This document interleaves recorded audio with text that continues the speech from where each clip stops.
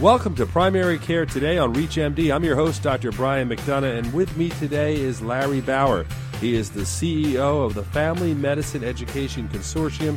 He is chair and in the past has been chair of the planning committee for the Society of Teachers of Family Medicine Northeast Region.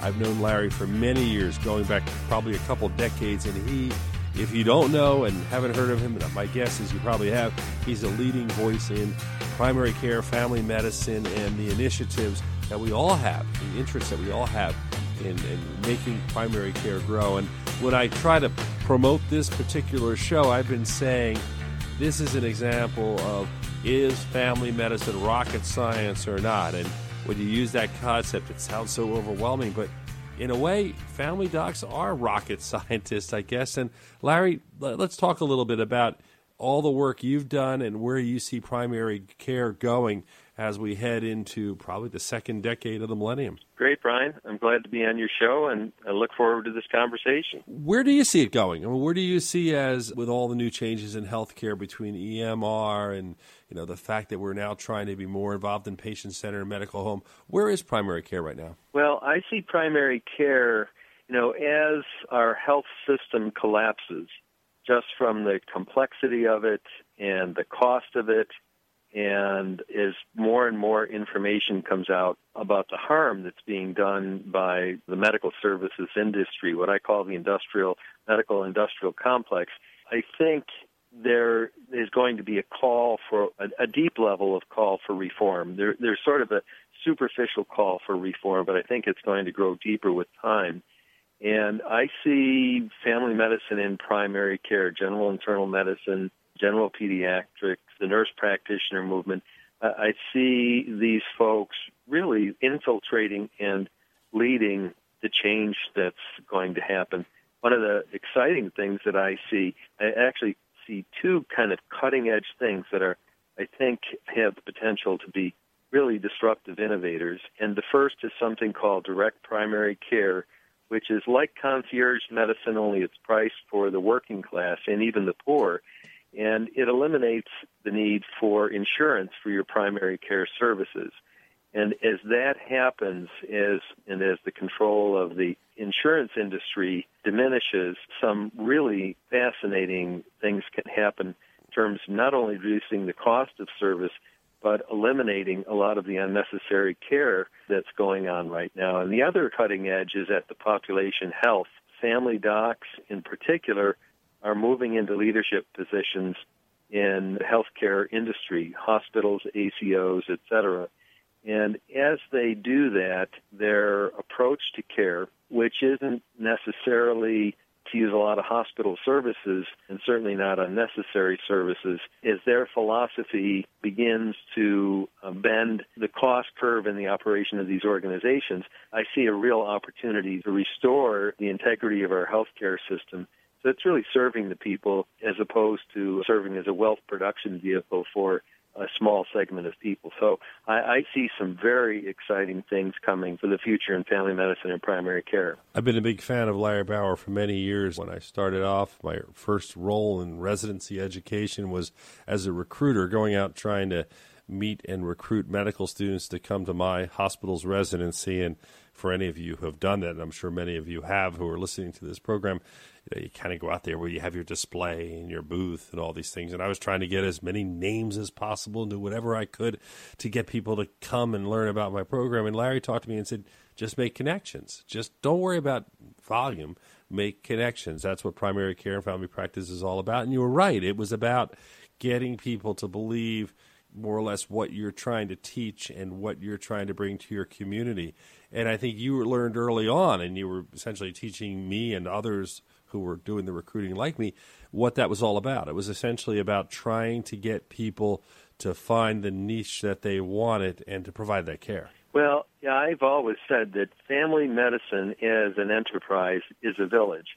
And within that village, there are a number of neighborhoods. There's academic family docs, your residency and your pre-doc people, and there's practicing family docs, and there's family docs in public health, et cetera. And each of those is a kind of a neighborhood within family medicine.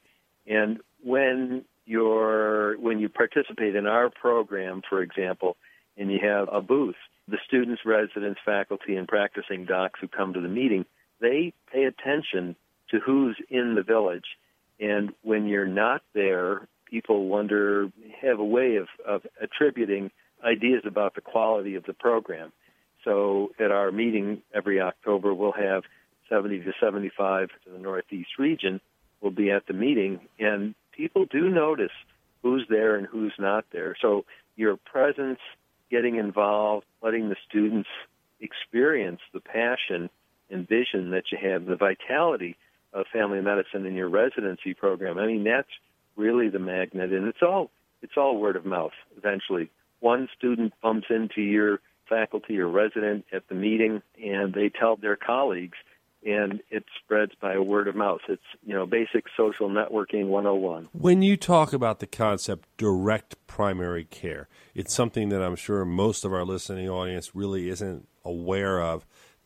Explain it if you can from a basic standpoint, and then I'd like to explore it more because clearly it is an exciting concept, and for those involved in family practice and primary care, it's clearly something they should know about. So direct primary care is a relatively new innovation.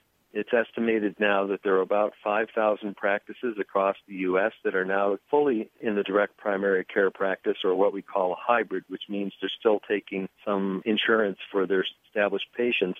But at its simplest form, it's a practice that charges a membership fee, generally in the order of $50 to $60 per patient per month, for all of your primary care, your access to your family physician, your nurse practitioner, whoever's in the practice delivering care. Your ancillary costs for blood testing or other services provided through the primary care practice may be additional. Most of the direct primary care practices have negotiated discounts with their local special studies providers, be that LabCorp or the local digital imaging facility. It's truly changed the incentive so that the doc is no longer trying to check boxes to get paid by an insurance company. They can focus fully on the patient who's sitting in front of them. That patient is a member of your practice, and responding to that person and serving them in the best way possible is where all of the incentive is. And the time and energy and the resources that go into getting paid by the insurance company, the extra staffing. I mean, typically in a true direct primary care practice, the numbers I've seen is the overhead is dropped by better than 50%. So you can run a low overhead practice, serve a good number of patients, and really do what's right for your patients and your community. We had our Direct Primary Care Summit in Washington, D.C. this past weekend, 2 days with 200 people in the direct primary care world, and it was just fascinating to hear the inventiveness and the responsiveness of the family docs to their patients in their community when they weren't chained by the needs of serving the insurance industry.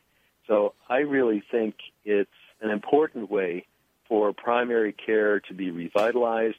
The American Academy of Family Physicians has now come out and fully endorsed it when they present their Family Medicine for America's Health report. Direct primary care is one of the models that will be supported with all of the muscle that AAFP has to bring to bear, both in terms of serving its members in the advocacy and legislative spheres. So it's really an exciting opportunity. And what was really cool is just to sit there and listen to these family docs talk about the joy of practicing medicine. That's been missing from many of the practices for many years now.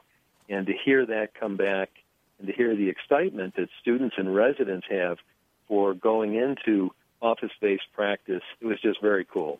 If you're just tuning in, you're listening to Primary Care today on ReachMD. I'm your host, Dr. Brian McDonough. I am speaking with Larry Bauer. He is the Family Medicine Education Consortium CEO. We're talking now about direct primary care, and I wanted to follow up on that. A lot of people might be interested or know about the idea of concierge medicine. Where is this different? Where obviously it seems like the pricing is a little different for patients. Well, it's really priced for the working class. I mean, $50 a month is the price of your cable TV, your cell phone package, etc. Concierge medicine is priced obviously much higher, out of the reach of most of the working class. Typically also the panel sizes are different. Most concierge are in the 300 to 500 range, and quite often they'll keep it down to 300 if they can. The direct primary care will generally run from 800 to 1,000 in a full practice. There's also full transparency, one of the hallmarks of a direct primary care practice.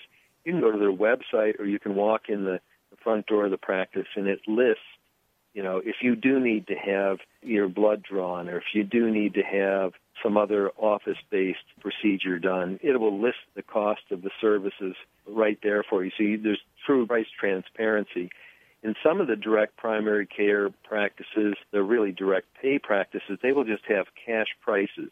Here's our hourly charge. If you need 10 minutes, here's what the cost is. And it really allows the customer, the patient, to understand and make rational choices about the services that they get. We only have a few minutes left with Larry Bauer. I knew it was going to go fast because he has so many ideas to talk about. But Larry, I wanted to ask you about the whole insurance industry. What I'm seeing now is, for the first time since I remember, and I've been in practice for quite some time, there is definitely an alliance in the ideas and the concepts between insurance companies and primary care docs and family docs, in that we want the same goals.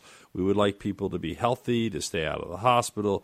They're for different reasons, perhaps, but the incentives are in line. How can we take advantage of that for our own patients? How do you see that as a way to perhaps improve care? Well, that's a very challenging question. I have to say, Brian, and I won't mention any companies by name, but I've seen in general reluctance on the part of the insurance company. They know, going back to Barbara Starfield and her work and others, they know that a robust primary care system will drive down costs pretty dramatically and leave patients happier. The insurance industry has fairly systematically, up until very recent times, made it very, very difficult for primary care practices to survive. Quite a large percentage of primary care physicians, all specialties, have become hospital-owned, and that's driven up the cost of care. And I haven't seen the insurance industry really step out forward financially to incent the support for robust primary care.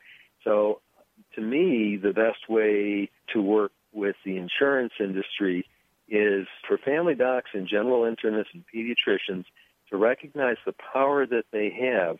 They have the strong relationship with patients, and they've been unwilling to use that lever to insist that the insurance company radically change how they support primary care and provide incentives for patients to live healthy. It's always struck me as pretty crazy with the pay-for-performance mechanisms that many insurance companies use to incent the docs to motivate the patients to make lifestyle changes. Why not directly incent the patients? And I have not seen those kind of strategies. So I'm thinking there's a lot of levering that needs to happen to bring them around. We only have about a minute left with Larry Bauer, and I wanted to ask you, Larry, it's an important question. Tell me a little bit about the Family Medicine Education Consortium, what the work you are doing is, and how it could impact family doctors out there who might be listening around the country, in fact, around the world, listening to this show.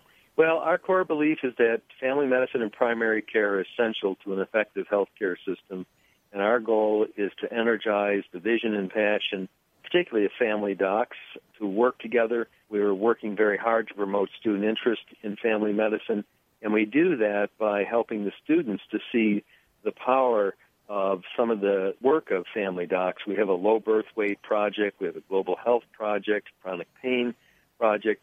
And when the students get to see what I call robust family medicine, robust primary care can do, that's really, from our point of view, the best way to get the next generation fired up about family medicine. Larry Bauer, we've run out of time, but I want to thank you for joining and sharing your insights on primary care today on ReachMD. Thanks very much, Brian. Take care. This is Dr. Brian McDonough. If you missed any of this discussion, please visit ReachMD.com.